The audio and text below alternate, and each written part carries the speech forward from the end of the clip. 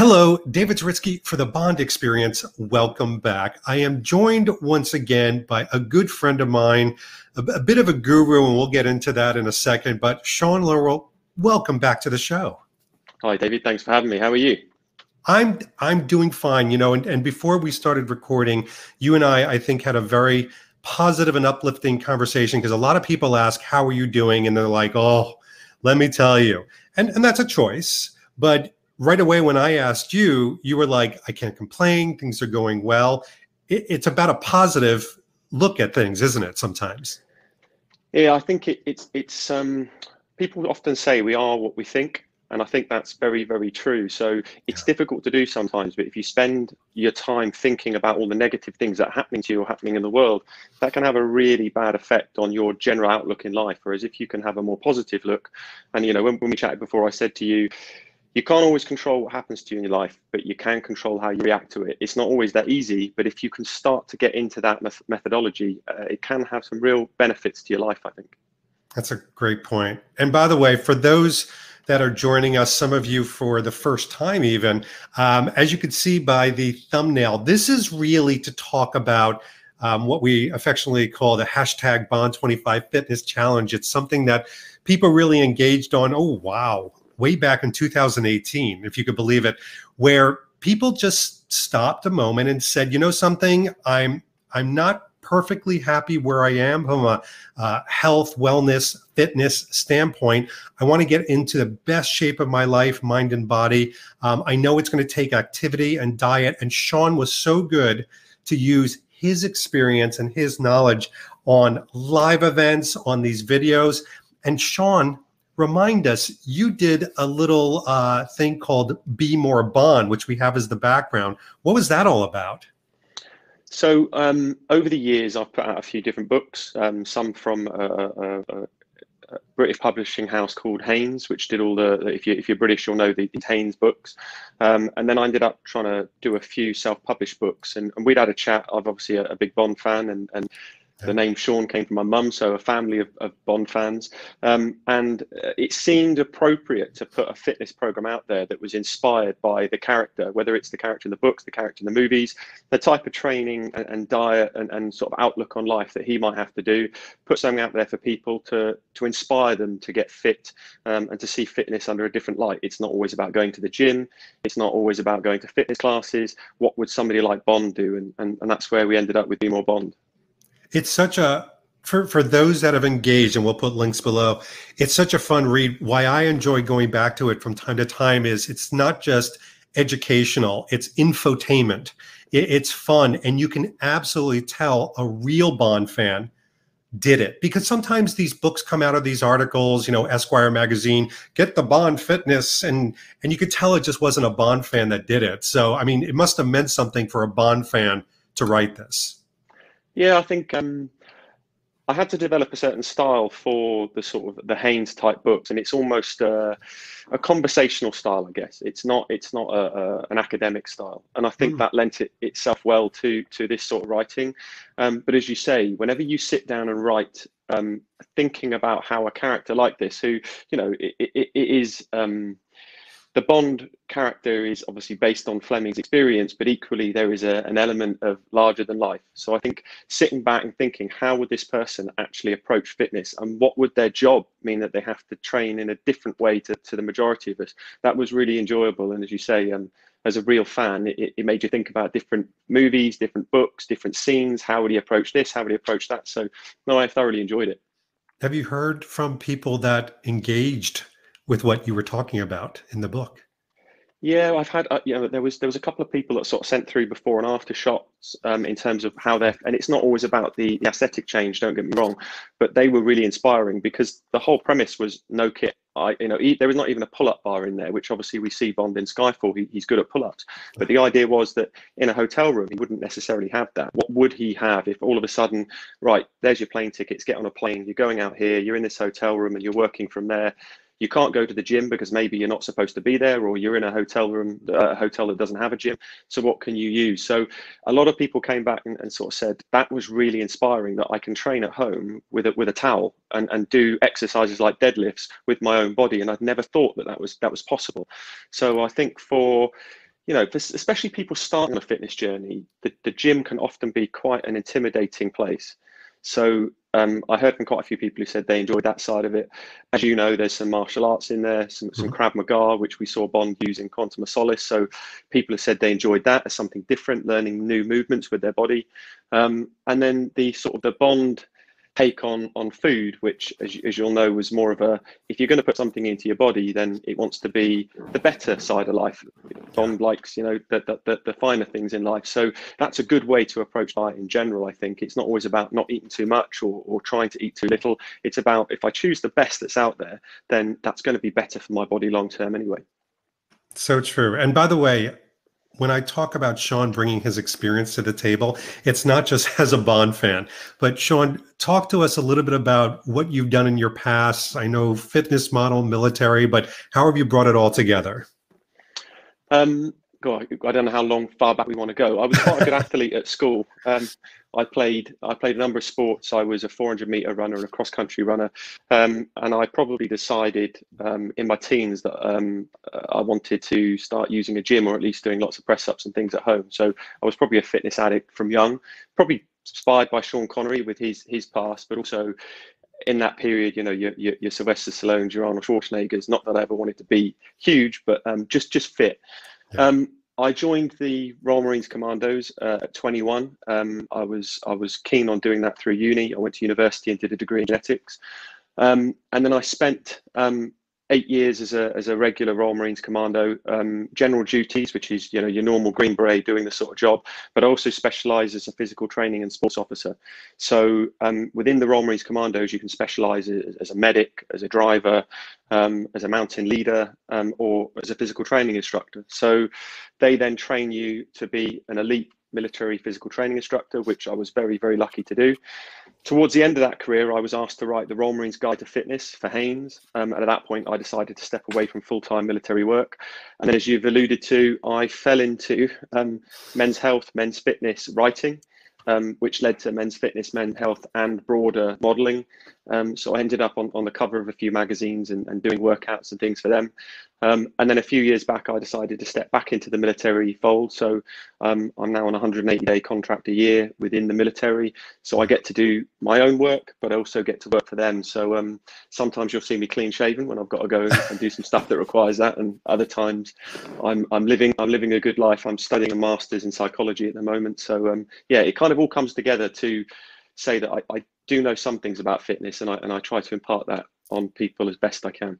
Psychology is such a natural progression or even evolution for you, because one of the things I love about your Instagram and Facebook for that matter is you have these, to call them affirmations is not the right thing, but you have these wonderful things every day that you want people to contemplate about. I can tell you've already used it to align yourself from a psychological standpoint, which I think is what we've talked about. It's not just about the body. And I want to I'm sure I've popped up a couple pictures of Sean as a fitness model, but that it's not about the aesthetics. If you look great on the outside, but you're a raging turmoil and chaos on the inside, all bets are off. I mean, and I think you would agree with that.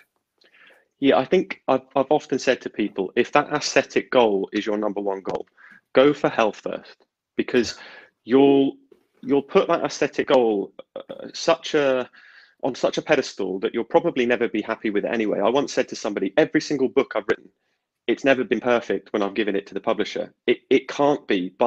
As soon as you've put it out there, you'll read something, think about something, you want to change it. I think, even Arnold Schwarzenegger said it in his heyday. He was never actually happy with what he saw, because as soon as the chest grew a little bit, the shoulder looked smaller. So then you go to the shot and then the bicep, and you're chasing something that's never going to end. So I say to people, aim for the health, because that's going to keep you alive for longer anyway. And most people that do that see some of the aesthetic changes they see. You also touched on the psychology, and so many people I've helped have come to me because they want to be able to do so many pull-ups, or they want to look physically better, or they want to be able to squat a certain weight. And actually, once we've started to achieve that, they become more confident. And the confidence in either how they look or being able to do something is actually what they were after all the time. They didn't realize that. They'd assigned that to another goal. But I think that's where the psychology with the confidence and the fitness can all kind of become this nice little self-supporting triangle. All right. So You nailed it, because the Trinity aspect of confidence, of health, and aesthetics is what we're talking about today. Because, Sean, I want to let you in, and you may have seen this on your own, so this may not be an aha moment for you. The reason I reached out to you specifically is because I saw a flurry of activity, positive activity, around the hashtag Bond 25 Fitness Challenge, where every now and then I'll see a little thing, and I follow the hashtag. Maybe you do as well. And it went from 2 a day to 5 a day to 6. And now it's up to, like, no exaggeration, 35 a day that are popping up. And I started asking people just a simple question. I said, what is this? Why are you posting more to this? And you seem to be working out more. And I have people reaching out to me saying, what is your diet like? And what are you doing? And you look like you leaned, in the last few months. And I realized, in hearing from them, their answer was, I feel like we're being together more. I feel like things are moving in a positive direction. And so I'm going to be there in person. Right now, for example, we're on StreamYard. It's like a Zoom thing. And look at this. You don't see my belly. I could have a giant beer belly. We don't know. Sean could. He doesn't. But the other thing is, many people, for them, COVID-19, the 19 wasn't just, the empirical formula of the disease itself. It is literally, they gained 19 pounds. In some cases. And so people stepped back and said, if I'm going to be present and I'm going to be celebrating Bond and maybe even celebrating going to a new movie together with people, I'm going to get into the best shape of our life. And as of when this is going to premiere, which is around mid-July, we don't have too much time left, hopefully, until a movie debuts and we're there possibly together to do these types of things. So it's more important than ever. So I'm going to ask you a big question, and then we're going to whittle it away like the aesthetics it is. If somebody is watching this today and they're looking down, or even psychologically, they're just not feeling good about the way they're presenting themselves, or they don't feel healthy, where do they begin? It's a good question. And something in the fitness industry that is probably not always followed as well as it should be is there is not really a one size fits all. So to say where should they begin is probably slightly difficult to answer. Yeah, because it really depends on what their starting point is, and attaching that to a realistic goal. And whether you work in business, whether you work in fitness, in the military, that SMART goal, I probably don't need to go into the SMART goal, but you can give it a Google if you're listening. You've not understood the SMART goal. Attaching it to a real goal is really important, because if you just say I'm going to lose some weight, or I want to run faster, or I want to be a bit leaner, it doesn't really make any sense. So I think where people should start depends on where they are. That's not just physically and in terms of their health, but where they are in their mindset. We spoke about psychology. If you're going through a hard time in your life and you decide to attach your happiness to maybe being aesthetically more pleasing, that might be a good thing to do, but it might actually not be a very achievable thing. Then if you don't achieve it, do you have more problems? So difficult question to answer, but I would say nutrition is key to any health and fitness. So if you're trying to hit the gym, you're trying to follow some Zoom classes or whatever you're doing, and you're not paying any attention to your nutrition, you're probably not going to see the results you want to see. Equally, progression, and what I mean by that is, I say to people, if you do the same reps for the same sets with the same weight, you'll be the same you. Something has to progress, and you'll see this in Be More Bond, for you to go from A to B. So if I was going to say anything, it would be nutrition and progression. I love that. So, all right, let's take a real life example, a case study. And I'm going to use me so we don't pick on anybody else, even though I've heard and you've heard a million stories. And this is a bit of a confessional. So these types of things, a feeling of not feeling healthy or even weight gain, and you know this all too well, it doesn't happen like a light switch. It happens slowly over time. And then there's a realization. So several months ago, I was watching one of my videos, and I noticed that when I was sitting down, there was this extra roll, if you will. I'm being very kind to myself, in a sweater that used to fit very well. And I realized, and I weighed myself. Now, I never weigh myself. I just kind of don't believe in it. But I did weigh myself, and what I was, and I'm 5'9". I weighed 179. Now, usually before COVID, I had weighed probably around 168. So I had definitely gained some weight. And listen, you've seen me. It certainly wasn't obese. It was about, there was a part of me that wasn't feeling as healthy as I could feel, but more importantly, there was a bit of an aesthetics thing going on, and then of course psychological. So what I did was, and you tell me if this was the right first step, because I mean we can really look backwards. I did an analysis, like you said. I did analysis of myself, of where I was, what I was doing with fitness, what I was doing with nutrition, timing, things like that. I really just sat down, and instead of just going, what should I do now? Or let me read this self-help book, I started writing down my patterns, and I looked at habits that had changed, some for the better, some for the worse. I'm going to fast forward. I got almost mathematical about things, about protein, about timing, about alcohol, little things like that, even changing things up with my workout. And I will just tell you, to fast forward today, I've leaned up. A lot of people have noticed. Now I'm 162, 163. I feel great. I'm seeing things that I haven't seen, good things, in a long time. My suits and blazers are fitting me better. I've actually had to move down a size or two with bathing suits. Yay. But more importantly, if I didn't have that self-analysis, which was just to be the best version of me as my overall goal, I don't think I would have been as successful. What do you think? Yeah, so I think you're being very scientific with it. And for some people, that works really well. And again, this comes to, there is no size fits all. Other people, if you try to make them that scientific with it, it's too much for me to cope with, and they won't do anything. So it does come down to the individual. As I said, I'm studying psychology. So there's an area of psychology called personality and individual differences. You've probably heard introvert, extrovert, neuroticism, all those things come into it.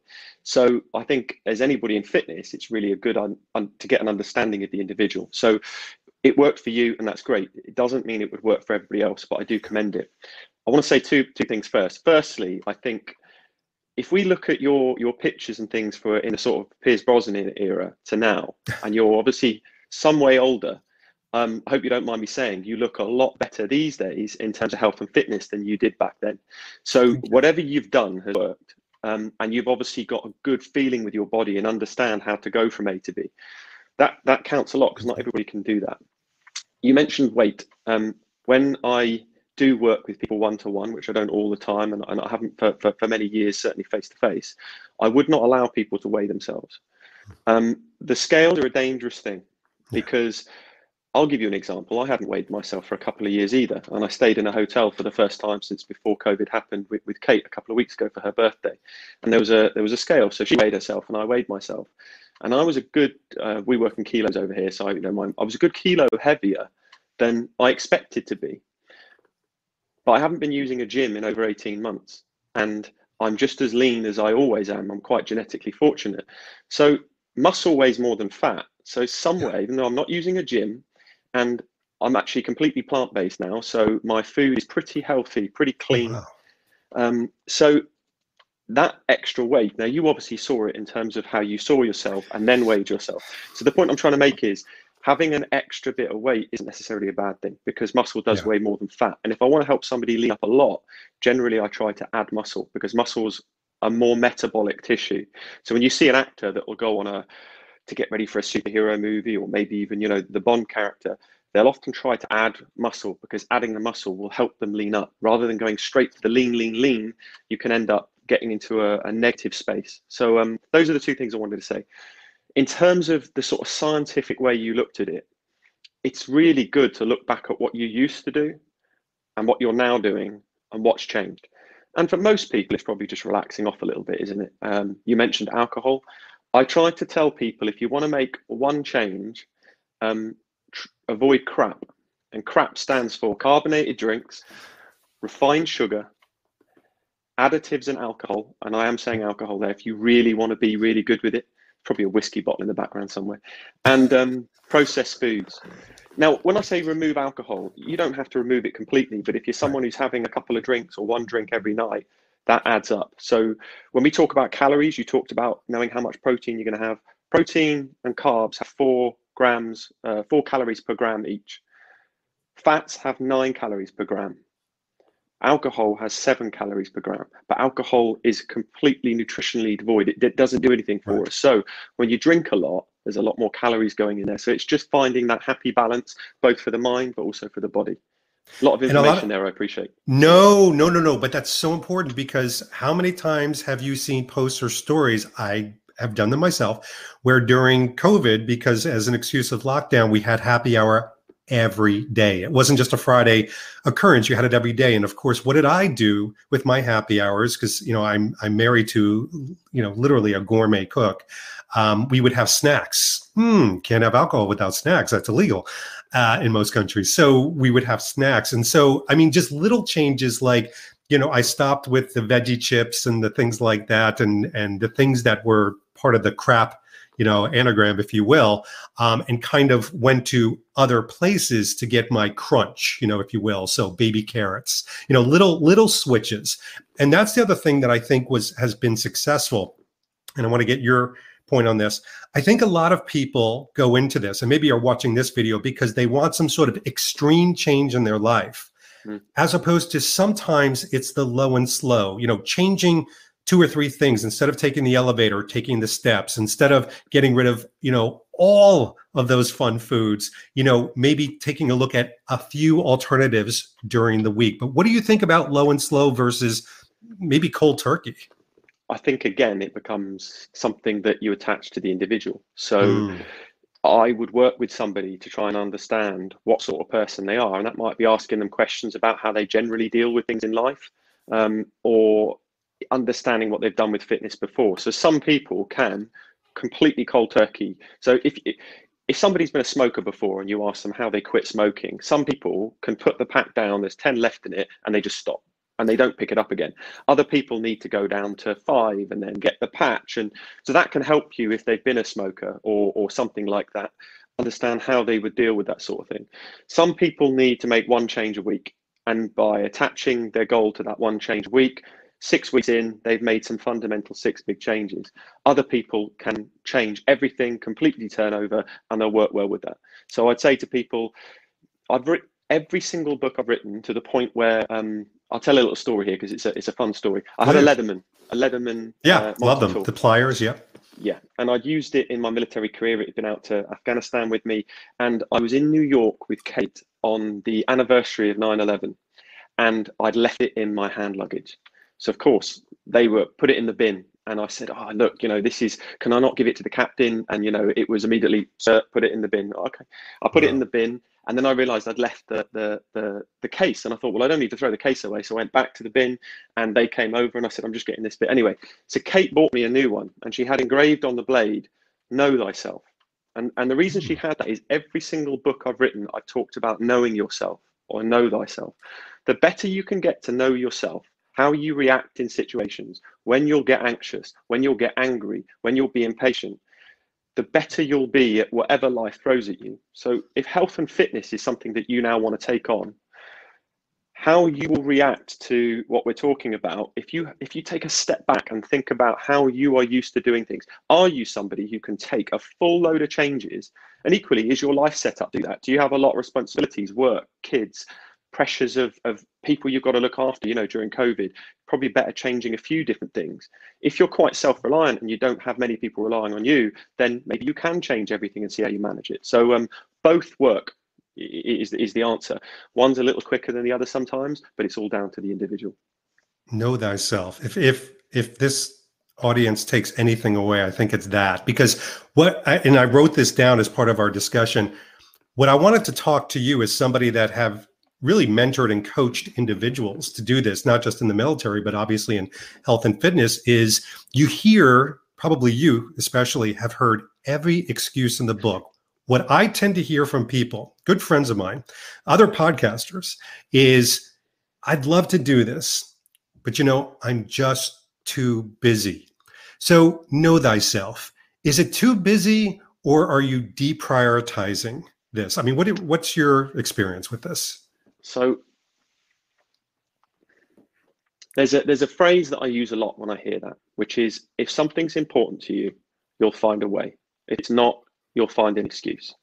And the way I've tied this into something a little bit more salient to people, if you like, is if I said to you, I will give you $1 million if you complete all the workouts in a year, do you think you'd do it?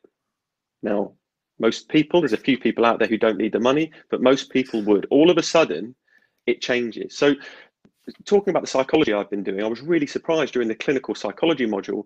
We were told by one of the experts on substance abuse and alcoholism that actually, if you tie something to giving up that's really, really, really meaningful to them, they can actually do it. And these have been research that have shown this, which I just didn't expect to hear. You know, you think that usually that substance abuse problem is so ingrained, but actually if the financial reward, supposedly according to the research, and I'd have to find the research that we were quoted to be able to back up this claim, I think it's the same with health and fitness. So you really have to look at it. If you find yourself constantly making excuses, then it's just not important enough to you. And what's important, know thyself, is that's okay. It's okay for it not to be important enough to you. If a six-pack isn't as important as spending time with your kids, that's okay. You know, if eating really healthily is not as important as having a couple of beers or having a glass of wine because you enjoy it, that's okay.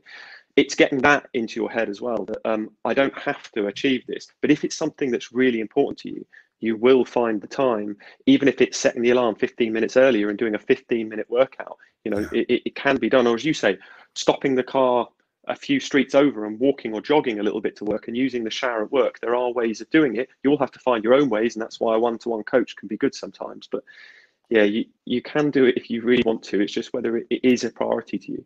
I think that goes back to what your wife engraved on the blade, is know thyself, because I know that when I started my journey, as you said, back in the Brosnan era and kind of moved into the Craig thing, even to today, I'm constantly thinking about what motivates me. And early on, it was to be more Bond. You know, it was, can I, you know, look more like Daniel Craig? If I'm going to be living this lifestyle of locations and travel and cars and trappings, shouldn't I quasi look the part or try to look the part? That fell away very quickly within the first year, I would say, because then you become so ingrained in motivating yourself to be the best version of David Zaritsky. You know, and that was even just in the last few months where I stepped back and said, wow, look at me. This isn't the best version of me. I'm just kind of curious. And I jumped on the scale, bad scale, and walked away with this aha. It was absolutely a motivator for me. What happened was the visual of me in that video was the first motivator. That fell away very quickly, just like the Bond one fell away very quickly. And now I'm more having fun with a transformation, with adding new things, with, you know, changing, you know, I don't like to call it diet. I like to call it nutrition like you do, because diet means it's temporary and I'm trying to lose weight, which I'm not. But yeah, you really have to take stock in your motivation. Yeah, I think you do. And I think it's okay to understand as well that motivation can change. Just because you decide to do something for a certain reason, that's a great thing because it gives you purpose, and purpose in life, whatever we're talking about, is really important. If we as human beings don't have a purpose, we tend to, you know, we get quite depressed, but also we don't necessarily live our best lives. And I don't mean that in the hashtag live your best life. I mean, in terms of we don't always make the best choices. So the motivation is important to have, but if it changes as it has for you, and I'm sure it has for me, you know, initially, my probably addiction with wanting to be as fit as possible was to join an elite military force. Well, I did that. It didn't mean I gave up. You know, it's ingrained in you and you want to do it for other reasons. So that's really important, I think. And the same with the healthy eating. That's why I say to people, go health first. You might want to try and eat in a more healthy way because of the ascetics. But, you know, if you then find that doing so makes you feel better, you're sleeping better, you've got more energy, there becomes a different reason to do it, which, as you say, beyond training for the Bond and now training for yourself, you train for the aesthetics and then realize, actually, I'm healthier and my whole life is rewarded for doing so.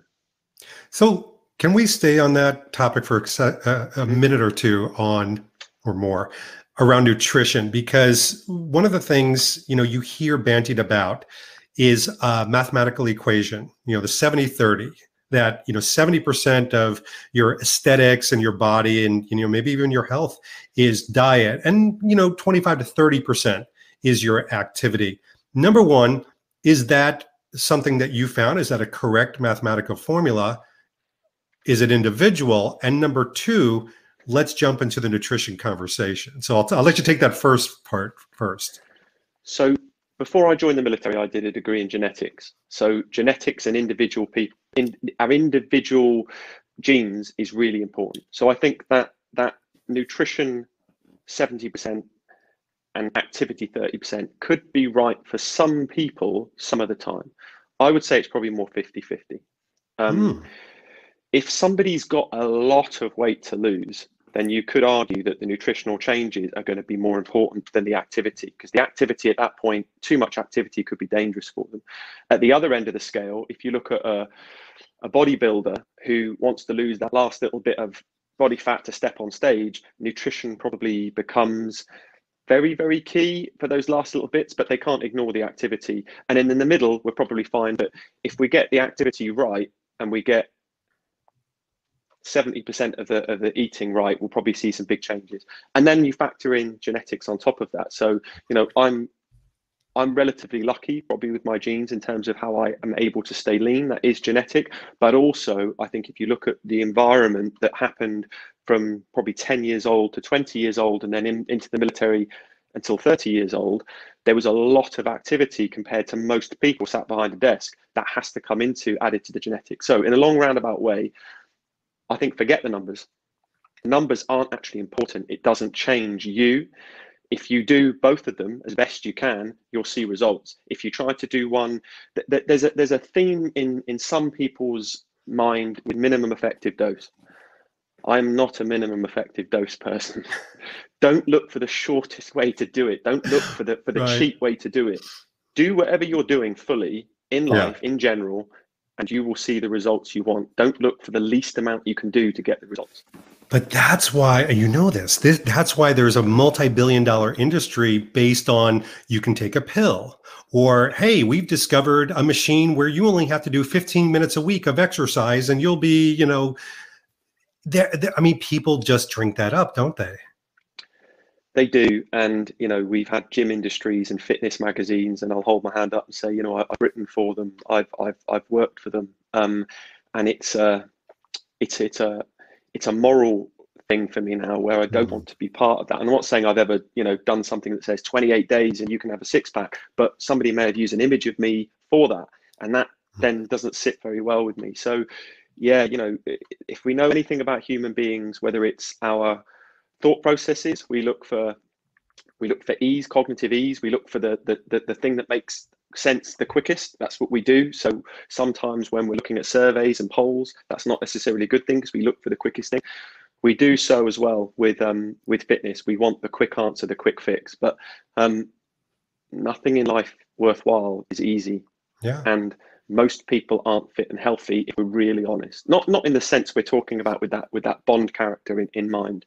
So if you want to achieve that, and most people don't have it, it probably makes sense to say that it's not easy to achieve it. So some sacrifices are going to be needed. So yeah, the 28 days, it's why I don't do transformation type things, 8-week transformation program.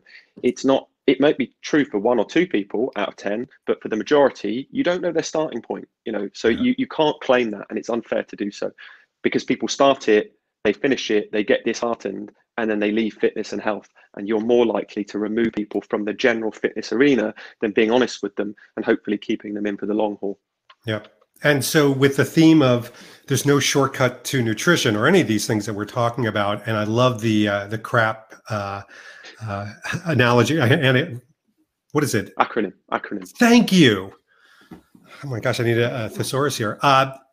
I love that approach. Is there anything, because there's a lot of people watching this right now, is there anything that is universal with nutrition that you could recommend? Is it, you eat more chicken? You talked about a plant-based diet. Is there anything that we could all embrace? I don't want to get too political with the plant-based diet thing. That is something that I've wandered into.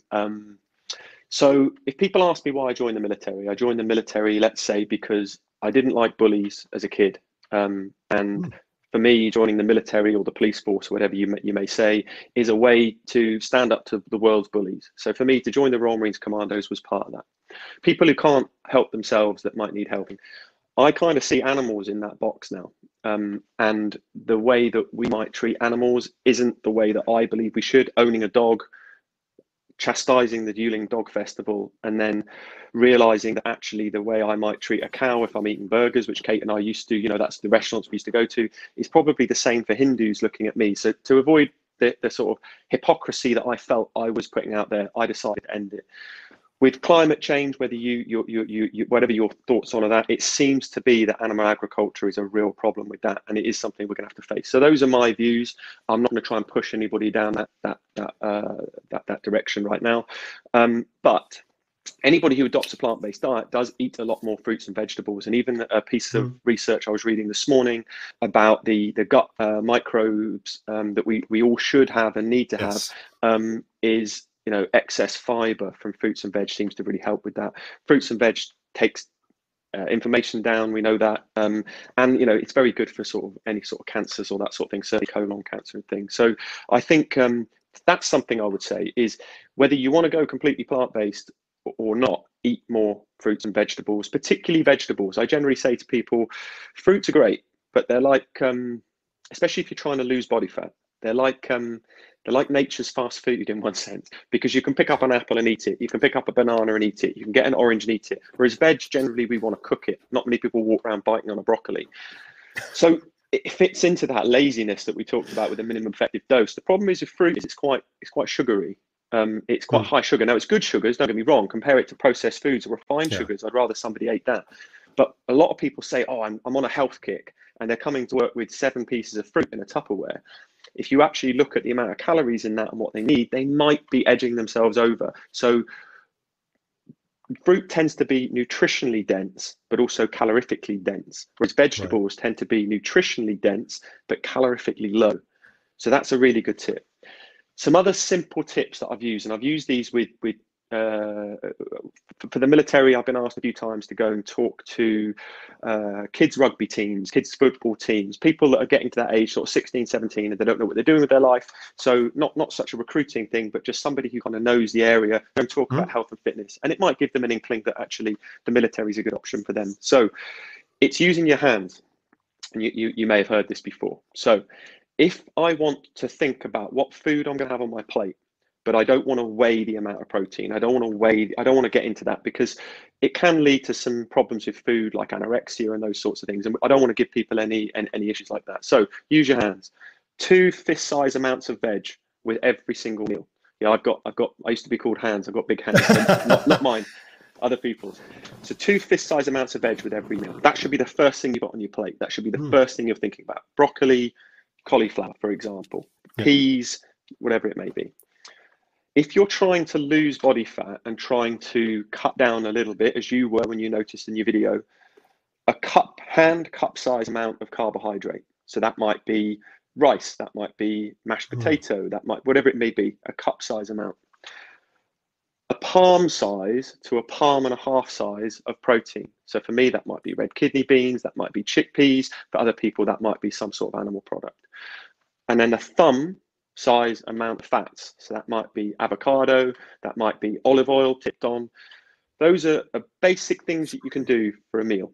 That's all you have to think about. If you do that for 90% of your meals, and then 10% of them might be you're going out for a takeaway because you like it, or having an evening in watching sports with a pizza, that might be a couple of times a week. But if 90% of your meals are working around this, you should see some good results. That's huge. So I heard about the palm size, with that protein. I'd never heard about anything else. That is fantastic. It's a new way of thinking of someone being handsy, which is a much more positive way, obviously. But that is so great because, by the way, some of my background is science-based, even what I do today in science and pharmaceutical advertising and marketing. And what you're talking about with the fruit and the plants, having flora, the flora, what people don't realize in your stomach, there's flora. It's almost like grass. Think about it as grass, where it should stand up and it should be waving like this in all the wonderful liquid that you create. When it lays down flat, it's no bueno, terrible. It's how you get ulcers and things like this. But the food that you eat should actually make the grass stand up nice and strong, just like nature, quite frankly. What I found over time is that, and you probably already know this, some people that look at their gut sometimes will see bloat. So they're not just seeing fat, they're seeing the extension of their belly because the flora in your stomach, the pH is really off. So it creates an extreme amount of bloat. And women tend to get this. They tend to get a lot of bloat. And you can do things for that bloat. And suddenly you find out, which is why when you wake up at 4 a.m. and you look down at your stomach, that's the time you should take a picture of yourself because, your bloat is down, everything is calm. But I love the idea of having even some sort of measurability, but I'm going to take it one step further, because is that for 3 meals a day, 2 meals a day, intermittent fasting? Because we have to talk about the timing of this. Yeah, so timing is always secondary to the amount of calories. So let's say we were going to forget this for now. So forget that for now, because if I was going to try and get somebody to add muscle, it wouldn't be a cup size amount. It would be probably 2 or 3, depending on the individual and what they want to do. So what I've just given you is generally, if somebody feels like they're on the high end of calories, they're probably eating too much, they've not got nutrition gripped at the moment, that's probably for somebody for 3 meals a day who's just trying to get a grip on it. There might be a little snack in there. I'm not the biggest fan of intermittent fasting. It does work for some people, and one of my best friends does do it, and he's used it to really good effect. He's like the person over the COVID period that I've seen do the opposite to everybody else. He, by his own admission, was carrying, what we were saying in the military, some extra timber, and he was carrying, a little bit of extra timber, and he now, he now wears the same waist jeans as me. He's really taken it on well over the period. So he used intermittent fasting well. What I say to people is intermittent fasting isn't necessarily the best thing for holding on to muscle. You could be breaking down body fat, you could be breaking down muscle. Now, considering how hard muscle is to add, that's not something that I generally advise to people, because muscle is our metabolic tissue. One of the reasons I can be very lean or particularly lean is because of the amount of muscle that I try to protect, and because I've got some sort of addiction to training, 4, 5, 6 times a week, which I think is a good thing. Others might argue differently, but that helps me maintain my muscle. There was a piece of research, probably 10 years ago now, maybe 8 years ago, that said that 20 grams of protein every 3 to 4 hours helps keep muscle protein synthesis turned on. So we're always breaking down protein in our body, probably 15% of protein. And then, as you know, your skin cells turn over, your liver cells turn over. The body breaks it down, remakes it as we eat more protein, whether it's animal-based, plant-based, it doesn't matter. The amino acids get put into peptides, get put into proteins, and that's how we can grow muscle. If we're not giving ourselves enough food in general, or we're exercising more than we need, we want to make sure we're breaking down body fat for energy rather than using that protein. So that's why 20 grams of protein every 3 to 4 hours is a really good idea, because that can keep muscle protein synthesis turned on, and that can keep the muscle we've got. I use this a good effect. You can see the scar on my elbow in there. There's a nice little S-shaped scar. I managed to tear my bicep off the bone, holding onto a bar and trying to hold my body straight, called a lever. When I went back after having the operation, they had to fiber wire it back into the bone on the forearm. They took the dressing off, and the National Health Service were amazed at how quickly I'd healed. And to the point where the doctor called in another doctor to look and have a chat. And they said, "What did you do?" And I said, "Well, this piece of research, 20 grams of protein every 3 to 4 hours. I made sure I did that. And I blended up spinach and broccoli and all sorts with a few shakes a day. And then all my meals were this sort of thing. So I knew I would heal quicker because the protein was there and the vegetables are there." It worked. I mean, anecdotally, there's an anecdotal story there, but it does work. So that aside, going back to what we're talking about, if the overall amount of calories is less than your body needs by 10 or 20%, you will lose some form of weight. Now, that could be muscle, that could be body fat. Ideally, body fat, if we look at that 20 grams of protein. If you eat more calories than your body needs, 10 to 20%, you should be able to build some muscle if you're training. If you're not training, it's probably going to go to body fat. So in answer to your question, it doesn't really matter. what those meals are, arguably, as long as or how many meals, as long as the calories are equal, needed to just under or just over. You go too far under and you can damage your metabolism. And then we start getting into that, cutting more calories, and we end up with an eating disorder. So I prefer to say to people, aim for about 5 a day. This is how I think it works best. A breakfast, a mid-morning snack, a lunch, a mid-afternoon snack, a dinner, and I actually have one more. I have something before bed, but I'm, one of those people that likes to hold on to muscle, so I tend to need a few more calories than other people. But equally, I could go back to 3 meals a day and probably not see that much difference. Does that answer the question, or have I just confused It does. people? It does. And, some of it is, and I know that we talked about this earlier, for some people, it's almost abhorrent for this to become mathematical or scientific, but in some ways, you do need to take stock in that. You need to see your amount of activity. You need to see your calorie burn, the amount of calories coming in. Again, I'm going to use somebody out there, but a different individual got in touch with me and said, hey, listen, I don't get it. I just don't get it. I think I'm doing everything right. I'm eating everything right. I'm working out more than ever. I'm just gaining weight. And I said, do me a favor, just jot down everything for like a week. And I'm no expert. I'm no guru. I said, but I'll take a look at it. But, keep a diary and be honest with it. If you have this, have that. And what I found was he was eating a lot of the right things, but he would, for example, eat half a bag of almonds a day. He would eat multiple amounts of avocado. These were all good things. He would drizzle things in oil and oil and oil. And again, all good fats. But what he wasn't doing anything with these things. He wasn't keeping up with that. So, he had said, I moved to healthy things and I got rid of the Twinkies, but the amount of fat was still metabolizing into, obviously this. Well, as I said to you, fats are 9 calories per gram. So we need good fats. We need all different types of fats. Our brain functions with fats. We need the cell, the lipid bilayer on cells. We need fats. Even for nerve impulses, we have to have fats. So that sort of 80s cut the fat out, everything was fat free, is not the way we want to go. Good fats, obviously. Trans fats are the only thing we want to avoid, which are usually in processed foods, in sort of commercial processed foods, baking. Avoid those sorts of things. But otherwise, you need fats. But as you say, if you're eating a number of avocados and you're eating, half bag of almond, there is a lot of fats coming in there. You probably want about 30% of your daily intake to be fats. Probably around 30 to 40% protein, and then the rest of it carbohydrate. Now, a lot of people talk about removing carbohydrate, and I talked about just the cup size. So I do agree with that. It might need to come down to 50% of the diet. It might need to come down to 40% of the diet. But you don't want to chastise any macronutrient, protein, carbs, fats. You don't want to chastise any macro completely, because we need them all. We need carbs for energy. We need fats for general processes. And as we've talked about, we need protein for muscles and all cells in our body.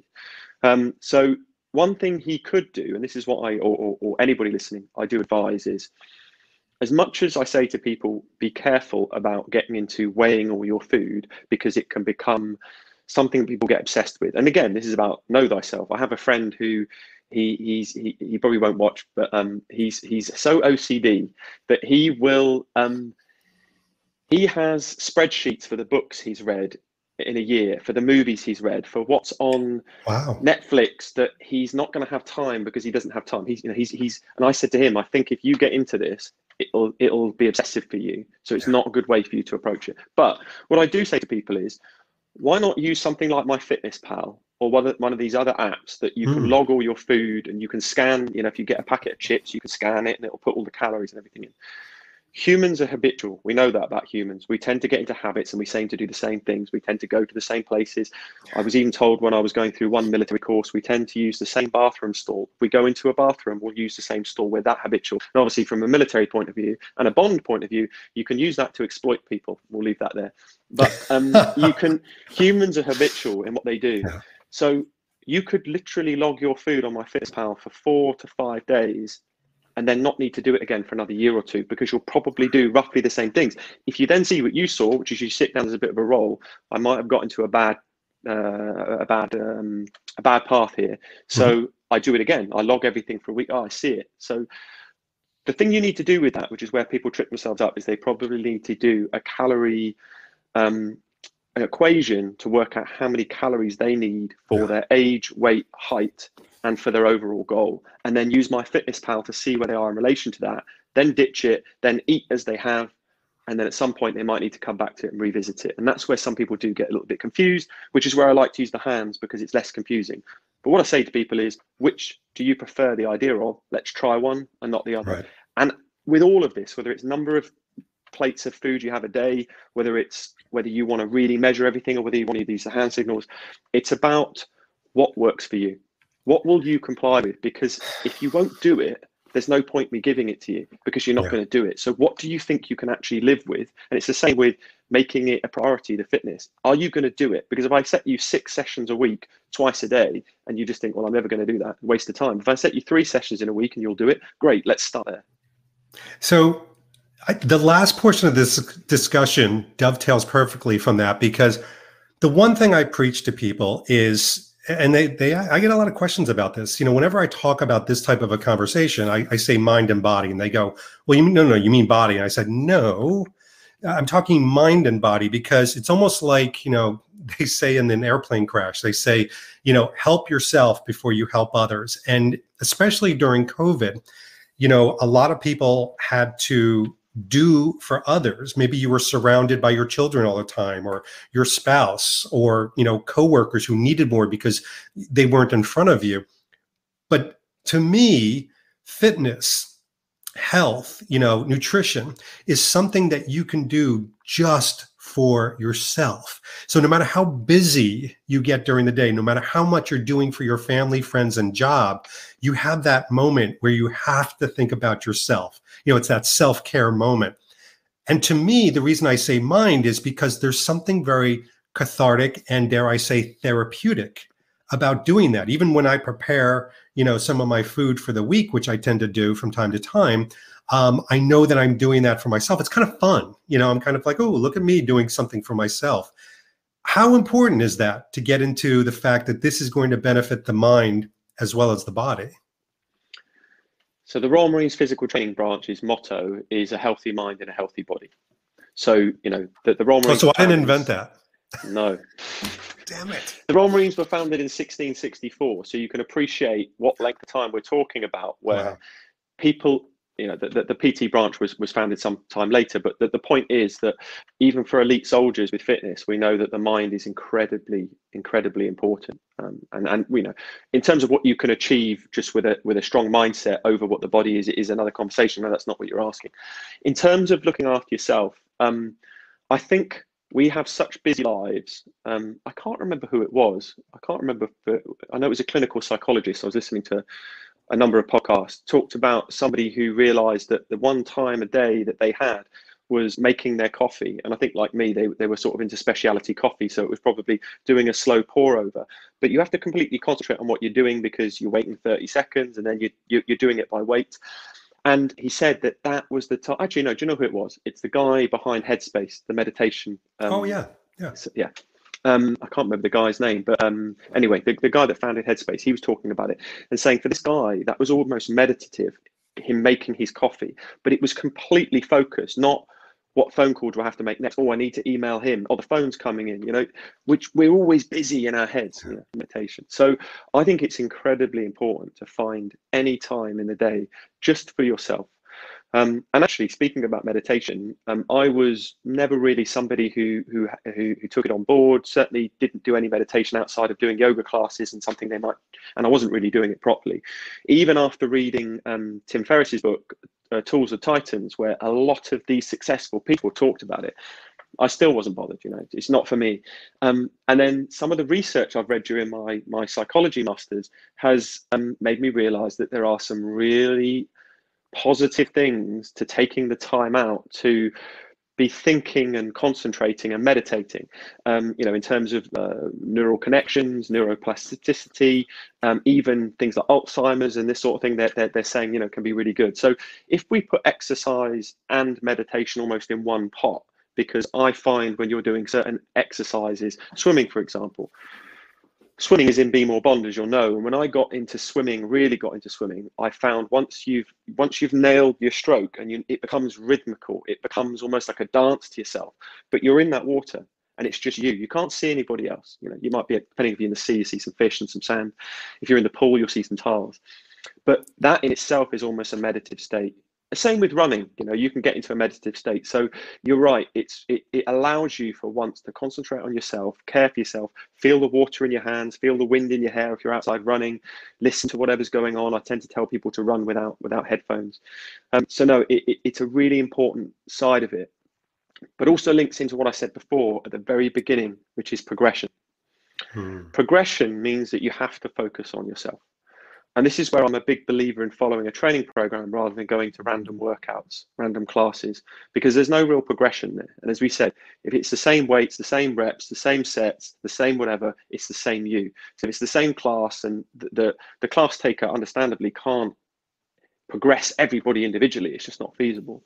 So by making sure you're doing some sort of progression, making some notes in a diary, a bit like your diet, you are taking care of yourself to another level and looking at, okay, how am I going to improve? And as human beings, feedback on our self-improvement is really important for us. It can be very positive to changing a negative mindset to a positive mindset. So I'm not sure if I've quite answered the question there, but I'm trying to make the link that, yeah, it's very important for your mental health as well as your physical health to consider both as one.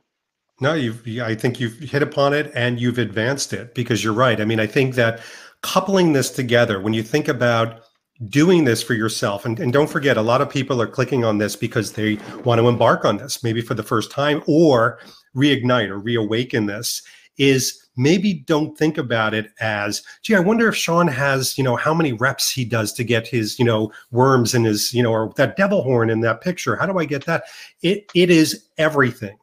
It is gestalt. It's the sum of the parts equal the whole, in the sense that it is your meditation, it's your nutrition, it is your outlook, it is your training, your experience, the way you think about yourself. Oh, and by the way, it is also about movement, activity, and fitness. So if somebody's really wanting to do this in the way to get the most out of it, to me, it incorporates all of those things. Yeah, people tend to focus on this one little 1%. So I had a message, I think, you know, probably. Actually, I get the same sort of message on this all the time, but one was probably a couple of days ago. What's the best exercise for chest? I want to lean up my chest. You know, what's the best exercise? You've probably heard me say this before. It's actually not mine. It's a guy called Jim Stepani, who's a PhD in I think nutrition, maybe in physical biomechanics or something like that. But anyway, he says the best exercise for X is the one you're not doing. And I think that's a really important thing for people to understand. There is no best exercise for anything. We can come on to six packs and sit-ups, but there's no best exercise for anything. What there is you're using a certain number of exercises. It might be one, it might be two, it might be three, for a certain movement pattern. And let's say it's a press, because we're talking about chest. So it might be bench press, it might be press-ups, it might be dips. As long as you're progressing them, you're going to be asking your muscles to change, to adapt. You're going to be using more calories. You're going to be making some progression. There'll become a time where you plateau. You can't get any more reps out. You know, you physically, so you need to change something. So it might be you give yourself more rest. It might be you change the tempo. And if people aren't aware of what tempo is, I don't want to be lifting as fast as I can. If I lower the weight slowly, I actually get more time under tension. So I'm actually making the muscles work better. So I might want to change the tempo. I might want to make it really, really slow. Yeah. At the end of that program, I stop. I remove those exercises and I now look for 3 different exercises. So it might be that I do, what were we doing? We're doing bench press. It might be a dumbbell press. I was doing press ups. Maybe now it's a close arm press up, or maybe it's a gymnastic press up to the hips. And then I work those exercises for a period of weeks, months, progressing, and then I change again. So when we fixate on one little thing, this person has something I like about them. What do? Oh, well, they get up at 5 a.m. every day. I'm going to get up at 5 a.m. every day because that works for them and they look the way I want to look. It doesn't work like that. Actually, research shows at the moment that 8.5 hours sleep is the new 8 hours sleep. And I know it's not achievable for most people. And we talked about getting up earlier to get your exercise in. So now we're in that balancing act of how do we make it all work? But sleep is incredibly important. People often think if I only get 4 hours sleep and I'm awake for all this time, I'm going to burn more calories because I'm awake more and I'm doing more activity. And you've spoken activity a lot. Actually, what research shows is that your body downregulates its metabolism. It actually slows itself because you're awake for longer. So it actually stops itself turning over calories as much. If we sleep more and we're exercising well and we're eating well and we're drinking enough water, we're going to happily burn more body fat. And if you think about that in terms of, evolution, if you're stressing your body, and cortisol is a big thing. We've not got too scientific, but we can do if you want to. Cortisol is a stress hormone. So if you think about where we've come from, we're in our cave and we've got a little fire and we're cooking whatever we're cooking. And then the other tribe comes over and decides they want to take what we've got. They might want to kill us. We run away, and we've got our cortisol levels are high because of the stress. And this happens in the animal kingdom, obviously, more so than it does for us these days. But these hormonal pathways are there and they're not going to go anywhere.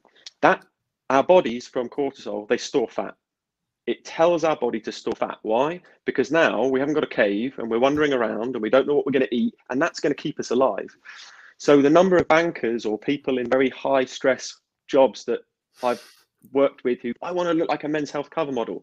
Okay, that's great. How many hours are we sleeping? How much alcohol are we drinking, taking people out? How much stress is your job? You've got to be realistic about what's achievable with these other elements of your life. So to answer your question, fixating on one thing when you've got all these other things that are making that one thing quite difficult, mean that it's not always achievable for everybody, which comes back to health. Let's look at changing things to be generally healthier, and then maybe we'll get to where we want to get to. I love that. We are going to desperately try to, I was going to say the word coerce. That sounds terrible. Convince Sean to come back, because there's clearly a part 2, 3, and 4 to this. I think Sean and I could wax poetic just about the science to all of these things and the different articles that we've read and New England Journal of Medicine, et cetera, which we'll have back. The one thing I want people to take away with as we round this conversation out is, and Sean, I think you would agree with this, is just start.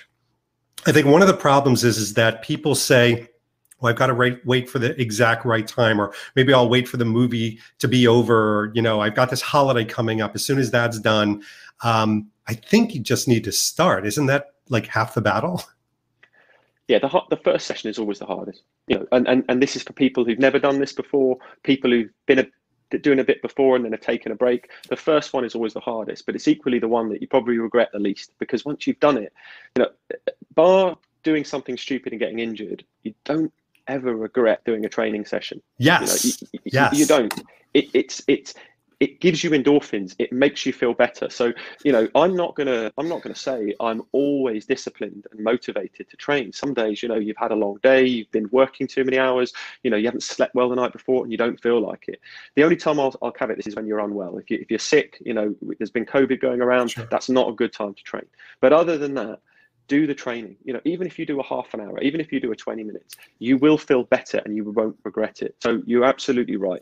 Just start, and also give yourself a break. Start easy. You don't need to start where you were before. You don't need to look at what that person's doing and doing that. If your start is to do 3 sets of press-ups, 3 sets of sit-ups, 3 sets of squats, do that. 3 sets of 5 of all of them. Then the next day, 3 sets of 6, 3 sets. See where you can get to. Those simple things. The old EMOM. Have you heard of EMOM? Every minute on the minute. No. So I'll get my iPhone and I'll start the stopwatch and I'll do a set of 10 press-ups. I don't stop that stopwatch. When it comes around to 60 seconds, the minute, I do my next set of 10 press-ups. When it comes around again, I do my next set. I might do that for 10 rounds. You can do that with any exercise. You could do that, you could do that with skipping for 20 skips. You could do it for squats. You could do it for whatever you want to do. And the next time you do it, try and add a rep, 11 reps, 12 reps. So there's little things to do, but as you say, just start, just do something. Sage advice. Sean, thank you so much for coming on today. It's been a pleasure. I could talk about this all day, as you've said. So we'll have to do it again. If people have got specific questions, I'm always happy to jump on and see if we can help people be healthier. What a wonderful invitation. So I'll tell you what, let's use the comment section below in this video for the best effect possible. If you put your questions below, maybe Sean and I will take a look through them, pick a few, and maybe even create a video around it. Again, if we can convince him to come back. But Sean, thanks so much. And this has been David Zaritsky for the Bond Experience. We'll see you all real soon. Take care. Thanks for watching this episode. If you want to be up on the latest from the Bond Experience, just click on this subscribe and subscribe to our channel. You're going to get all the latest and greatest information, plus some exclusive content. And by the way, speaking of content, here's something especially for you, just because we know you. Talk to you soon.